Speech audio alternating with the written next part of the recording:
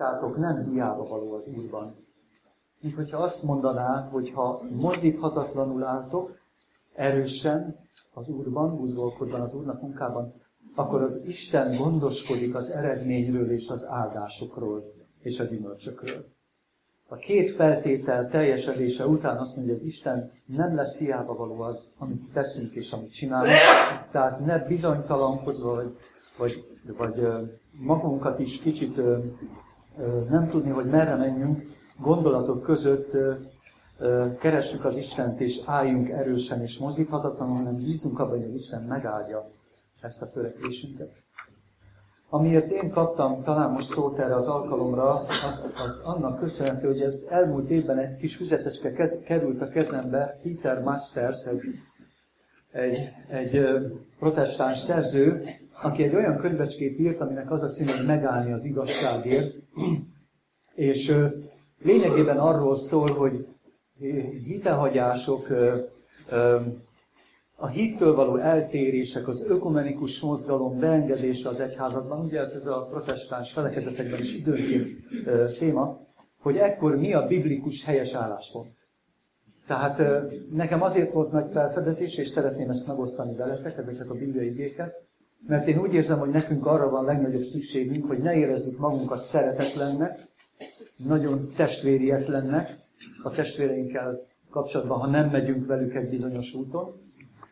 Ne érezzük magunkat bizonytalannak és szakadárnak sem, tehát hogy mi most egy szakadár állapotban vagyunk, mert nem tagolódunk be egy központi irányításba, és nem vagyunk egységesek a testvérekkel, hanem nekünk, én azt gondolom, azért fontos erről beszélnünk, az a fontos, hogy mi egy biblikus, világos iránymutatást szeretnénk kapni abban a helyzetben, hogy amikor megosztottság, hitelmi megosztottság, nézetbeli, bibliai nézetek és Ellen White bizonságtételének az értelmezése körül megosztottság lép fel egy közösségben, amiben látjuk, hogy már egy 3 éve tulajdonképpen az Egyház Egyesület óta benne van a keresztény advent közösség, és ez nem emberi nézeteltérések különbözőségét jelenti, tehát emberi gyengeségek miatt, akkor nekünk egy pontos, világos igei mutatásra van szükség. Az első részében csak igeverseket szeretnék felidézni, utána pedig majd Ellen White bizonyságtételével megerősíteni, alátámasztani azt, amit az ige útmutatása, főleg Pál apostoltól szeretnék most elsősorban idézni.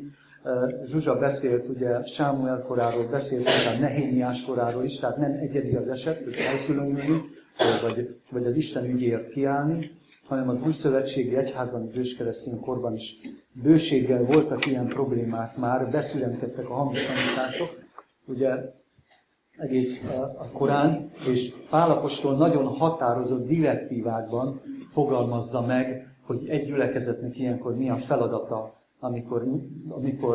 amikor más nézetek is megjelennek, mint az igazság. Az első igevers, nem tudom, megkaptátok ezt a lapocskát, amit rövidített változatban, annak a tanulmánynak a rövidített változataként kinyomtattuk, az a cím, hogy azoktól hajoljatok el. Az első igevers itt most nincsen benne, de a félreértések elkerülése véget én azzal kezdeném, ami nincs ebben a szóróanyagban. Az első korintusi levél első fejezet 10. versében, hogy nehogy ezt félreértsük, ezt a verset olvasom fel először. Kérlek azonban titeket, atyám, fiaim, ami Urunk Jézus Krisztus nevére, hogy mindnyájan egyképpen szóljatok, és ne legyenek közöttetek szakadások, de legyetek teljesen egyek ugyanazon értelemben és ugyanazon véleményben. Ez az igevers, azt hiszem, hogy ha tovább folytatjuk, még világosabbá tesz, hogy milyen szakadásról beszélik Pál apostol, mert megtudtam felőletek, atyám fiai, a Klói embereitől, hogy versengések vannak köztetek. Azt értem pedig, hogy mindenitek ezt mondja, én Pálé vagyok, én meg Apollósé, én meg Kéfásé, én meg Krisztusé. Vajon részekre osztatott-e a Krisztus? Vajon Pál feszítettek-e meg, értettetek, vagy a Pál nevére kereszteltettetek-e meg? Ismerjük ezt az igeverset, amikor mi az egység ellen tüntettetünk fel, hogy mi egység ellenesek vagyunk, és én a Zsuzsikáé vagyok, én a Stanszki Istvái vagyok, és így próbálják beállítani ugye ezt a köztünk lévő problémát, hogy a zsuzsapártiak és vezetéspártiak, akkor itt egészen ezt akarják ránk fogni, hogy azt tesszük, hogy Pálé meg Apollósé, De itt nem arról van szó, amit jelenleg a mi helyzetünkben van, nem erről beszél Pál apostol, mert itt azt mondja, hogy ne legyenek köztetek szakadások ugye a versengések miatt, de közben egy ugyanazon értelemben és egy ugyanazon véleményben legyetek egyek, és az értelemben egyek, ha vagytok, akkor utána viszont már ne szakadjatok. Ha egy igazságban, egy értelemben, egy véleményben vagytok, akkor nincs miért elszakadni emberi csoportokra, és itt a skizma szó szerepel a szakadásnál. A skizma szó ugye egyház szakadás, az egyház történelmét ismerjük, viszont ha most fellapozzuk, tehát itt a testvérietlen szeretetlenség, az irigykedések, a versengések, hogy ki a nagyobb, tehát ha ilyenből támadnak köztünk a szakadás, akkor az helytelen lenne. És helytelen volt ez Pál apostol korában is. Ha fellapozzátok ennek a tanulmánynak a második oldalát, akkor szeretném, most nem lapozgatnám az igét, mert ki van gyűjtve. Abból a füzetből, a 10 igeversből csak 5-öt gyűjtöttem ki, és azt mondja a 2 Korintusi levél 6. fejezet 14-18-tól terjedő szakasza, és csak pár mondatot olvasunk fel ebből a hosszú ige szakaszból. És ezt a kifejezést másképpen fogalmazza meg a szakadás kifejezést itt Pál apostol. Ne legyetek hitetlenekkel felemás igában, mert mi szövetsége van igazságnak és hamisságnak, vagy mi közössége a világosságnak a sötétséggel. Látjátok, itt igazság és hamisságról beszél, világosságról és sötétségről. Mi egyessége van Krisztusnak Béliállal, vagy mi köze hívőnek hitetlenhez, vagy mi egyezése Isten templomának bálványokkal. Mondhatnánk, hogy Ámos prófétával, hogy járhatnak-e ketten együtt, ha nem egyeztek meg. Tehát a kettő együtt nem működik. Mert ti az élő Istennek temploma vagytok, amint az Isten mondotta, lakozom bennük és közöttük járok, mondja a világosság és az igazság követőire, és leszek nékik Istenük, és ők népem lesznek. Így lesznek népem. Annak okáért menjetek ki közülük, és szakadjatok el.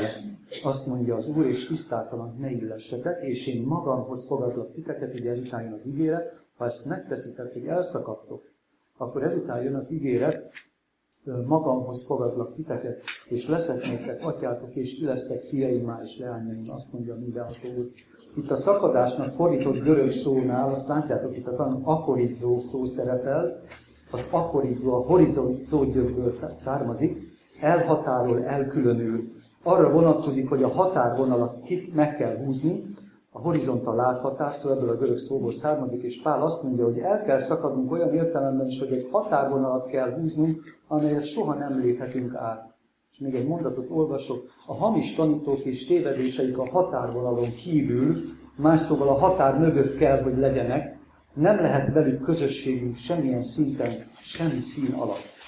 Tehát ez egy apostoli tanács, hogyha az eredeti igei gondolatoktól elszakad valaki, tehát akkor gyakorlatilag nekünk kell elszakadni, a hamisságot keverni akarják, felemás igában akarják, ugye ezt az igazságot hamissággal keverni. Itt nem csak hamisságról, vagy sötétségről van szó, hanem a kettő keverékéről. Tehát ezt nem szabad megengedni. A második ige szakasz, itt a 3. oldalon található, amit már az állásfoglalásban is megfogalmaztunk.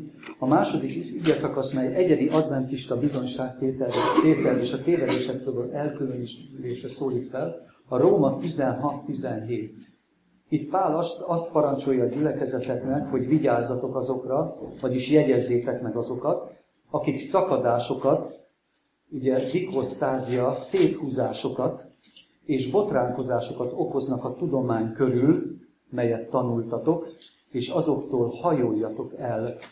Ez azt jelenti, hogy eklino, a hajoljatok el, eklino görög szó, amit pontosan így olvashatunk más kifejezésekkel is, kitér, elkerül, elhagy. Tehát elhajolás azt jelenti, hogy kitérni előlük, kikerülni és elhagyni ezeket a hamis tudományokat, akik botránkozásokat okoznak a tudomány körül, amelyeket tanultatok. Tehát ha van egy ismeretünk, van egy igazságunk, amire épül a hitünk, amire épül az üdvösség útja, ugye, hát, és azt valaki másképp gondolja már, és másképp képviseli. Szakadásokat okoz, széthúzásokat okoz a tudomány körül, ami szerintünk az üdvösség feltétele, hogy tiszta tanítás és igazi biblikus hit útja legyen az ember számára, azzal nem szabad közösséget vállalni. Mondja nagyon határozottan itt is az igevers. A harmadik textus, és aztán szeretném majd persze némileg összegezni, az nem olvasom tovább a textusokat az idő rövidsége miatt, vagy talán még ezt a Galata levelet, ezt érdemes lenne, mert hogy itt az apostol a galáciai gyülekezetben, itt a harmadik igeversnél is ezt említi, a Galata 1.8-ban és a 9-ben, itt láthatjátok a harmadik oldal utolsó két bekezdésében, de ha szinte Nia vagy mennyből való angyal hirdetne is néktek valamit azon kívül, amit néktek hirdettünk, legyen átok. Aztán megerősíti a 9. versben is, amit előbb mondottuk, most ismét mondom, ha valaki néktek hirdet valamit azon kívül, amit elfogadtatok, átok legyen. Ugye megjegyzés annyi fontos ide fűzni, hogy azt mondja az apostol, hogy mennyből való angyal hirdetne is néktek valamit, szóval mennyből való angyal. Ugye itt az apostol arra gondol, hogy talán ami a legtetszetősnek, a világosság angyalának, vagy a legszeretetteljesebbnek is tűnik számunkra először. Mert a hamis tanítók nem egy ilyen durva formában lépnek fel, hogy jöttünk hamis tanítást hirdetni, hanem kedvesen, bájosan, szeretetteljesen, megnyerően tudják a hamis tanítást eladni. És tudjátok, ezért mondja Pál apostol, hogy a Galatában ott összekeverték a zsidó szertartásukat a Krisztus evangéliumával, hogy mit kell ott még megtartani az ószövetségi rendelkezésekből, és mit nem. És azt mondta az apostol, ha Krisztus evangéliumát valaki gyengíti, azzal még az ószövetségi törvényekhez visszanyúlunk, és ott a ceremoniális törvényeket is még, nem a 10 parancsot, hanem a zsidó törvényeket, szertartásokat is még ugye a körülmetélést még be akarjátok hozni Krisztus evangélium mellé, ez legyen átok. Tehát az nagyon nagy rombolás Krisztus evangéliuma mellett, ellen. És ugye ez az átok szó is azt jelenti tulajdonképpen, hogy azt nem lehet elfogadni. Tehát az ennyire kemény kifejezést használ, hogy nem valami kis apró problémáról van szó, hanem ez valami olyan dolog, ami elfogadhatatlan és menekülni kell ettől. Miért pozitív az elszakadás, az elkülönülés útja a Biblia parancsai szerint, Pál apostol szerint? Itt is a tanulmányban majd azt olvashatjátok, hogy ez tulajdonképpen, mondtam, hogy mozíthatatlanul álltok, és erősen álltok. Ez tulajdonképpen csak azt jelenti, hogy nem mentek utánuk, és ti kiálltok, megmaradtok az ige tanítása mellett. Ez nem más, mint a legmagasabb rendű engedelmesség az Isten iránt, az Isten szava iránt. Ez nem más, mint a legmagasabb rendű hit, bizalom az Isten szavában, és az Isten szava iránti engedelmesség. Ez nem más, mint azt jelenti, hogy teljesen az Úr oldalán állunk, most a tanulmányból idézett kifejezéseket, mert annyira jó megfogalmazás. Tehát az elkülönülés nem negatív dolog a Bibliában, hanem pozitív. Ilyen kifejezésekkel lehetne illetni, hogy elkötelezettség, hűség és értékmegőrzés. Tehát az igazságban való, vagy az igazság megőrzése, védelme. Az igazság védelme és megőrzése. Ez mindig is az Isten népére volt bízva, és mindig is, és ez leginkább a végidő egyházának a küldetése, ugye, hogy akik megtartják Isten parancsolatait és a Jézus hitét, hogyha ezt a nagyon magas mércét, ezt komolyan vesszük, akkor ez némileg persze küzdelemmel jár, de ez védelmet, megőrzést, hűséget az Isten oldalán az ige mellett.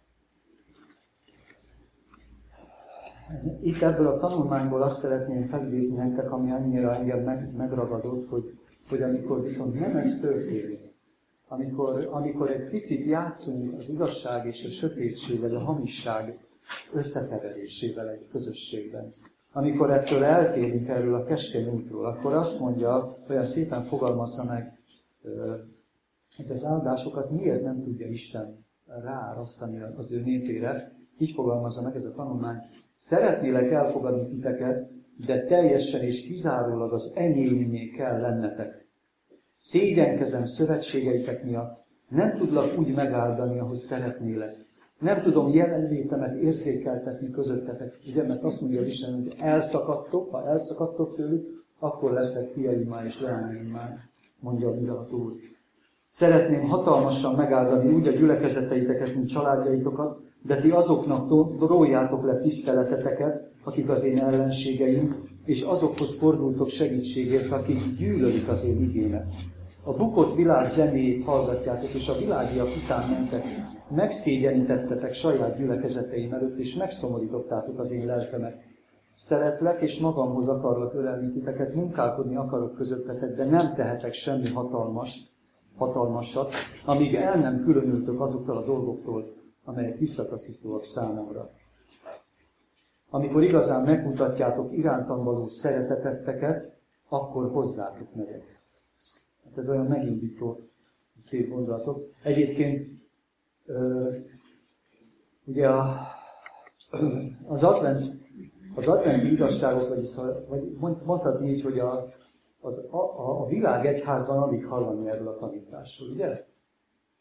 Szóval, hogy ez valahogy nincs előtérbe állítva, ahogy eddig erről beszéltünk is, és hát, hogy az unió, a liberalizmus, ugye az ellenség trójai faluba, hogy így tudta betenni a lábát tulajdonképpen az advent nép körében, hogy behozta a hamis tanítások eltűrését. Beengedte az advent nép a világosság mellé a kicsi sötétséget csak először, vagy az igazság mellé egy kis hamisságot. És aztán persze ez mindig egy kicsit több lett a hamisság oldalán, és magyarán az elmúlt 100 évben, körülbelül több mint 100 évben azért juthatott ide az egész közösség a liberalizmus fertőjébe, mert hogy ez a tanítás nem lett igazán felemelve. Miközben Ellen White azért nagyon sokat írt a bizonyságtételeiben, de ezt a több további igéket, amit majd olvastok az elkülönülés bibliai parancsáról, kérlek benneteket, hogy olvassátok fel. De most az a másik kérdés, és talán az, ami bennünket jobban foglalkoztat, hogy mit tegyünk azokkal, akik tulajdonképpen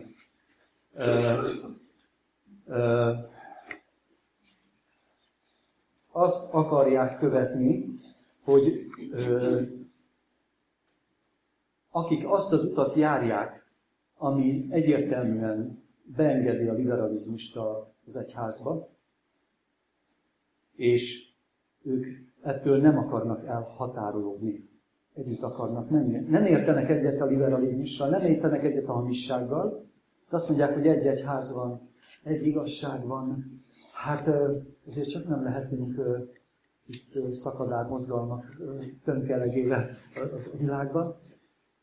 Mit tanácsol az apostol akkor, amikor azt a kérdést vetjük fel, hogy azok, akik nem követnek ugyan liberális teológiát, de egyetértenek velük, vagy nem hajolnak el tőlük, akik nem hajolnak, nem szakadnak el a hamis tudománytól, azokhoz hogyan viszonyuljunk, testvérek? És én szeretném megerősíteni, nekem az nagy megerősítés volt, hogy azok, akik bizonytalanok a Kerak bizonyos értelemben különállása van. Ez hitelvi különállás, nem szervezeti elsősorban. Azoknak ez szerintem nagy segítség lehet, amit most olvasok fel az igéből. Ezt úgy hívjuk, hogy másodlagos elkülönülés. De majd olvassátok. Az 5. oldalnál olvashatjátok a 2. János apostol 9-től 11. terjedő szakaszt. Ezt mondja János apostol. Ugye már az őskeresztény kor hamis elméleteinek a beszűenkedését látva írja ezt nagyon határozottan. Aki félrelép és nem marad meg a Krisztus tudománya mellett, annak egynek sincs Istene. Ha valaki elmegy hozzátok, és nem ezt a tudományt viszi, ne fogadjátok azt be házatokba, és azt ne köszöntsétek. És itt a lényeg, ez a másodlagos elkülönülés elve, mert aki köszönti azt, részes annak gonosz cselekedeteiben. Vagyis ők még lehet, hogy nem hamis tudományt visznek, de a hamis tudományt vívőt köszöntik, mint tanítókat, és elfogadják. Hát szeretünk, mert annyira nagy a szeretet meg az egység. Hát majd elgondolkodunk, hogy mit fogadunk el, de befogadják, mint tanítók. Azt mondja, részes annak gonosz cselekedeteiben, vagyis a bűn részesség, felelősségét veszi magára az, aki még ugyan nem követ hamis tanítást, és nem hirdet hamis tanítást, de elfogadja a hamis tanításait. És itt van egy mondat, amivel próbálom összefoglalni ennek az egész kérdésnek a lényegét. Vastagyított mondat. Amikor adventista vezetők és lelkészek megtűrnek, támogatnak és engedékenyek hamis tanítások és gyakorlatok iránt, amelyek eltérnek az eredeti biblikus adventista tanításoktól és gyakorlattól, akkor részesek annak gonosz cselekedeteiben, akik a hamis tanításokat képviselik. Tehát ez a megtűr, támogat, ugye a 3, megtűr, támogat és engedékeny. Tehát amikor toleránsak vagyunk azok iránt, a testvérek iránt, akik a hamis tanításokkal szóba állnak, akkor ugyanúgy részesek vagyunk a gonosz cselekednek, és ebből az következik, hogy azoktól is el kell különülni, akik elfogadják a hamis tanítókat. 4 oka van ennek, hogy miért. Ez egy hitbeli állásfoglalás ez is. Csak a mondatokat olvasom fel. Az első, akik az elkülönülés ellen foglalnak állást, hatalmas ütést mérnek a 3. angyali üzenet képviseletére. Felhigítják az evangélium, megengedik, hogy felhigítsák a 3. angyali üzenet hirdetését, és az üzenet lényegét, az advent üzenet lényegét. Tehát megengedőleg a felhigítás a 3. angyali üzenetre. A második pont, azok, akik az elkülönülés ellen foglalnak állást, szinte segítenek a gonosznak abban, hogy elérje fő célkitűzését, azaz, hogy zavart keltsen, amelyben a világiak nem láthatják többé tisztán a biblikus keresztény közösséget, amely elkülönül a katolikus és a liberális tévedésektől. Tehát segítjük a gonoszt abban a célkitűzésében, hogy ott betette a lábát a hamis tanításával a gyülekezetekbe, és benn is maradhat, ha nem különülünk el. Azok, akik a szeparáció ellen foglalnak állást 3. pont, lemondanak Isten népe iránti éberségükről, és ezáltal kiteszik őket a hamis tanítók és a hamis hívők beszivárgásának. Tehát jöhetnek újabb hamisságok, mert nem szólaltunk fel, nem különültünk el a hamis tanítóktól, és akik egyet értenek velük, azoktól sem. 4. azok, akik a szeparáció ellen foglalnak állást, bátorítják a hamis tanítókat a hűtlenségben és a bűnben való megmaradásban, ezáltal megerősítve őket munkájukban. Tehát ezzel egy bátorítást is adunk a hamis tanítóknak, hogyha nem különülünk el másodlagosan is. 2 ponton van még gyorsan, amit szeretnék elmondani, hogy viszonyuljunk azokhoz, most mondjuk így a Kerak-ban, mert most akkor azt mondhatnánk, hogy ez alapján, ugye a másodlagos elkülönülés elve alapján, akkor nekünk most holnaptól el kellene hagynunk azokat a gyülekezetet, ahol megosztás van, vagy ahol engednek hamis prédikációkat befogadni, vagy el kellene különülnünk talán azoktól a testvérektől, akik még nem látják ezt olyan súlyosnak, ezt a problémát. Ebben a tanulmányban megint csak olyan tanácsot olvastam, hogy a másodlagos elkülönülést nem lehet elsietni. Az elsődleges elkülönülést el kell sietni. A másodlagos elkülönülésre a következőt olvasom. Annyira jó megfogalmazások, amit a 8. oldalról olvasok, ami talán segíthet a megértésben, és aztán erről majd beszéljünk. Tehát én most csak itt az elveket mondom, amikor azt mondja Júdás apostol, ugye ezzel indult ez a fejezet ebben a tanulmányban, ezt a tanácsot adja azoknak, akik a keveredésben vannak benne sajnos, tehát akik most olyan testvéreikkel vannak együtt, akik engedékenyebbek, vagy toleránsabbak a hamisság iránt, és hát egy gyülekezetben élnek, és most nem tehetik meg, hogy ebben a pillanatban fogják magukat, és ott hagyják a testvéreiket. Azt mondja a 22. versben Pál apostol, Júdás, Júdás apostol, Júdás levelében, és könyörüljetek némelyeken, megkülönböztetvén őket, némelyeket különböztessetek meg, másokat pedig rettentéssel mentsetek meg, kiragadva őket a tűzből, és utálva még a ruhát is, amelyet a testbe szennyezett. A gyakorlati kérdésekről mindig nem csak elvi megközelítésben szeretném ezt mondani. Óvatosnak kell lennünk, hogy ne helytelenítsük az emberek álláspontját a körülményeik kiértékelése nélkül. Lehet, hogy vannak, akik még a Kerak-ban, mert hogy most nem az Unióban vagyunk még, majd abban leszünk, ahogy ezt János felvázolta. Lehetnek olyan testvéreink a keresztényben közösségben is, nem kis számban, akik még nem látják, hogy ez a probléma itt nem emberek között, és nem erkölcsi, etikai, természetű küzdelem zajlik emberek között, és nem emberek között zajlik, hanem az igazság és a hamisság között a küzdelem zajlik. Tehát vannak testvérek, akik ezt nem úgy látják, ahogy mi látjuk. Ugye ez akár ki kell beszélni, de ez persze ez a végtelenség nem lehet az, hogy nem látjuk, és akkor maradjunk minden úgy, ahogy van, és ezt a végsőkig, hogy mondjam, próbáljuk egymást győzködni. A másodlagos elkülönülés esetében hangsúlyoznunk kell, hogy itt makacs elmélyű emberekkel van dolgunk, akik elutasították az új paradigmát, az új szabályt, hogy különüljetek el azoktól. A mi helyzetünkre nézve, hogy makacs elmélyű emberek kik azok, az nyilvánvaló lesz abból, hogy az igei tiszta, világos bizonyságtétel ellenére is kitartanak a maguk álláspontja és érvelése mellett, a maguk igaza mellett. Ha mi azt mondjuk, hogy némelyeket, szóval, hogy rettentéssel szeretnénk megmenteni, ez tulajdonképpen azt jelenti, hogy az ige világos tisztaságával, tiszta tanításával szeretnénk akár az elkülönülés teológiáját is világossá tenni számukra. Hogy mit jelent, hogy az unióba bemegyünk, akkor az elkülönülés ott hogy fog megvalósulni, most éppen oda igyekszünk, hogy ne különüljünk el tőlük a hamisságoktól, hanem éppen menjünk be. Tehát ha ők ennek ellenére is oda be kell menni alapon, és együtt kell élni a hamissággal alapon, ezt akarják követni. Azokra az emberekre lehet, hogy azt kell mondanunk, hogy makacs elmélyű emberek, és valamit nem értenek világosan az igéből. És ekkor következik be a másodlagos elkülönülés útja. Tehát párosítani kell a tanítást a testvéri intéssel, és az elkülönülés csak azután történhet meg.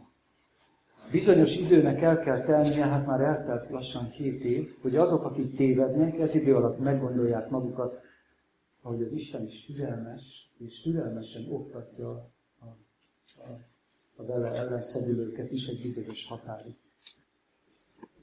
Ez a gyülekezet Ellen White bizonságtételeit olvashatjátok el, amit itt proféták és királyokból, egyéb bizonságtételekből válogattunk össze, de én szeretnék nektek most gyakorlatilag is arra rátérni, és tudom, hogy az időm már talán lejárt, de még pár percben, mert ez nincs a tanulmányban, hogy ebből a könyvből, a Befogadván az igét című könyvből, meg az Omega című könyvből, mindebből a Szemeldények gyűjtemény első kötetét ajánlom, egy külön fejezet szól erről, amiben itt tulajdonképpen ki van gyűjtve az, aminek számunkra most fontos, gyakorlati útmutatás.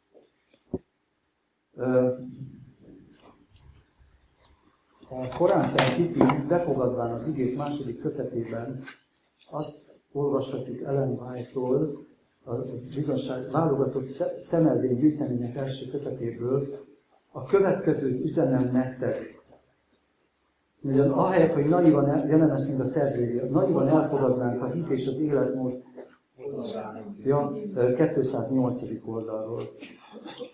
Ahelyett, hogy naivan elfogadnánk a hit és az élet igazságokról szóló hamis tanításokat, és hallgatjuk, és minden szépen hallgatunk, azt mondja, így szól az Úr, egyértelmű bizonságát követeli, meg mielőtt bármilyen ügynézetet elfogadnánk. Ellen White szavaival élve, a következőket üzenem nektek, ne hallgassátok tovább tiltakozás nélkül az igazság elterjesztését. Isten arra szólítja fel a férfiakat és a nőket, hogy sorakozzanak fel Immanuel véráztatta zászlai alá. Azt az utasítást kaptam, hogy figyelmeztessen népünket, mert sokakat fenyeget az a veszély, hogy olyan elméleteket és állaposkodásokat fogadnak be, amelyek aláessek a hit alappillére. Itt tehát azt mondja, hogy tiltakozás nélkül ne fogadjuk el az igazság alapelveit. Ezt azt hiszem, ez az elmúlt időben többször megszólalt a tiltakozás hangja. Azt írja utána, és most már itt az Omega című könyvből, hogy a Ellen White hogy viszonyult az alfaválság idején. Az alfaválság idején hogy viszonyult a Kellogg-féle hamis irányzatokkal szemben. És ezért még próbáljuk meg egy picit figyelni, és akkor ezt úgy érzem, hogy fontosnak tartom, hogy az elkülönülésre most milyen gyakorlati tanácsot kapunk.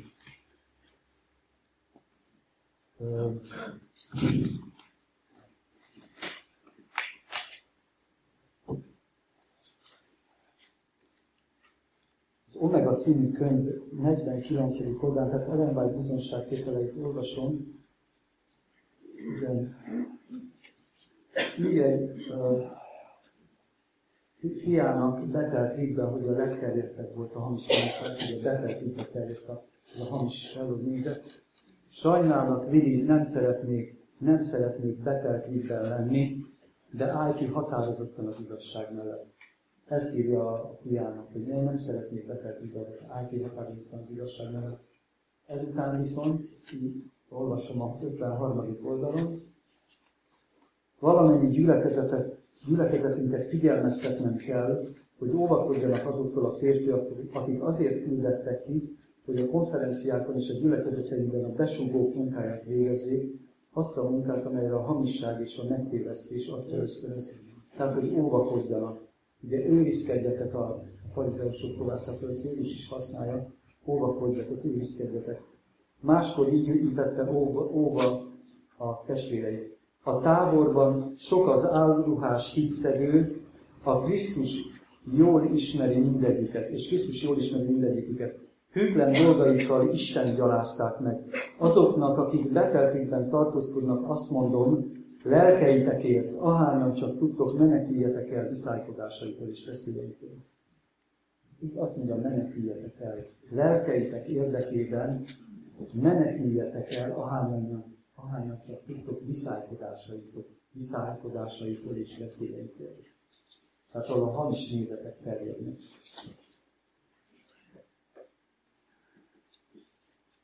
Tehát nagyon sok minden, akinek megvan ez a könyv, szeretnék, hogyha elolvasnátok ki is, mert sok minden van, amit olvasok el. És nagyon a mai Kerak helyzetére. Azt mondja például egy vezetőre, például Kelloggal kapcsolatban, hogy hát mi testvérjetlenek vagyunk, amikor nem állunk el le valakivel beszélgetni erről a problémáról. Isten megtiltotta, hogy egyetlen bátorító szót is szóljanak ifjúságunknak, hogy olyan helyre hívják őket, ahol Isten szolgái munkájára és jellemére vonatkozó bizonyságtételek félremagyarázása által befolyásolják majd elméjüket. Üzenetem egyre élesebbé válik, mint keresztelő János még életem árán is. Tehát, hogy semmiképpen ne küldjük fiataljainkat, gyülekezeteinket olyan helyre, ahol félremagyarázás történik a bizonyságtételeknek, és elméjüket befolyásolják.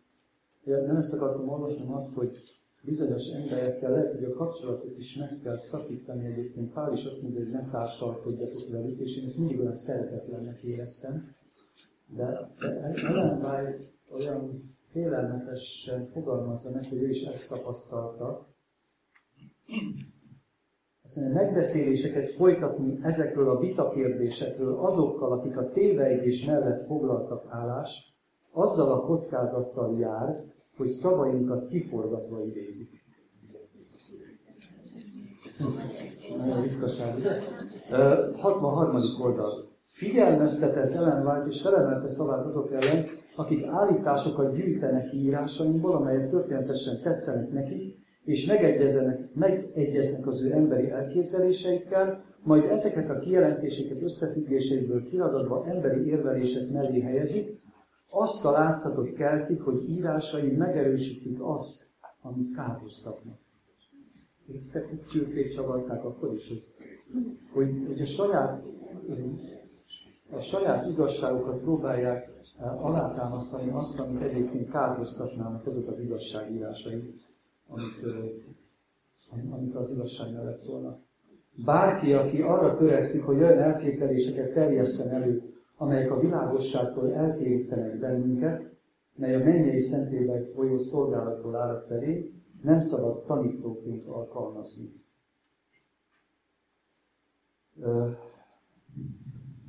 És akkor befejezés után igen, tehát nem szabad tanítóként különüljetek el, de is az egység. Igen, az egység szó többször hangzik el, nem akarunk egységben lenni a testvéreinkkel, szakadárok vagyunk. És azt írja Ellen White 1904-ben szóba kellett állnia ezzel, és azt mondja, egységben vagyunk, jelentette ki, de nem a tévejgés platformján. Egységben vagyunk, de nem a tévejgés platformján. Nem fogadjuk el azok szavait, akik olyan üzenettel jönnek, amely ellentmond a mi hitünk különleges igazságainak, szentírási igehelyek tömegét gyűjtik össze, bizonyítéként állítják össze azokat, hangsúlyozni kíván teóriái körül. Ezt tették újra meg újra az elmúlt 50 év során. Így azért 50 éve nem vagyunk ebben, de ugye érezzük, hogy ennyire kellene lenni. Ez is a 63. oldal volt. És utoljára az ifjúság védelmére szól, tehát itt is, hogy szakadjatok el a hamis tanításoktól, és erre bátorítja a szülőket is, hogy a gyerekeiket se küldjék ilyen helyekre. Szülők, tartsátok távol gyermekeiteket betelkriktől, megtévesztő hitehagyás ragadta meg az elméket, és fonatai beleszövődtek megjelenési formájába.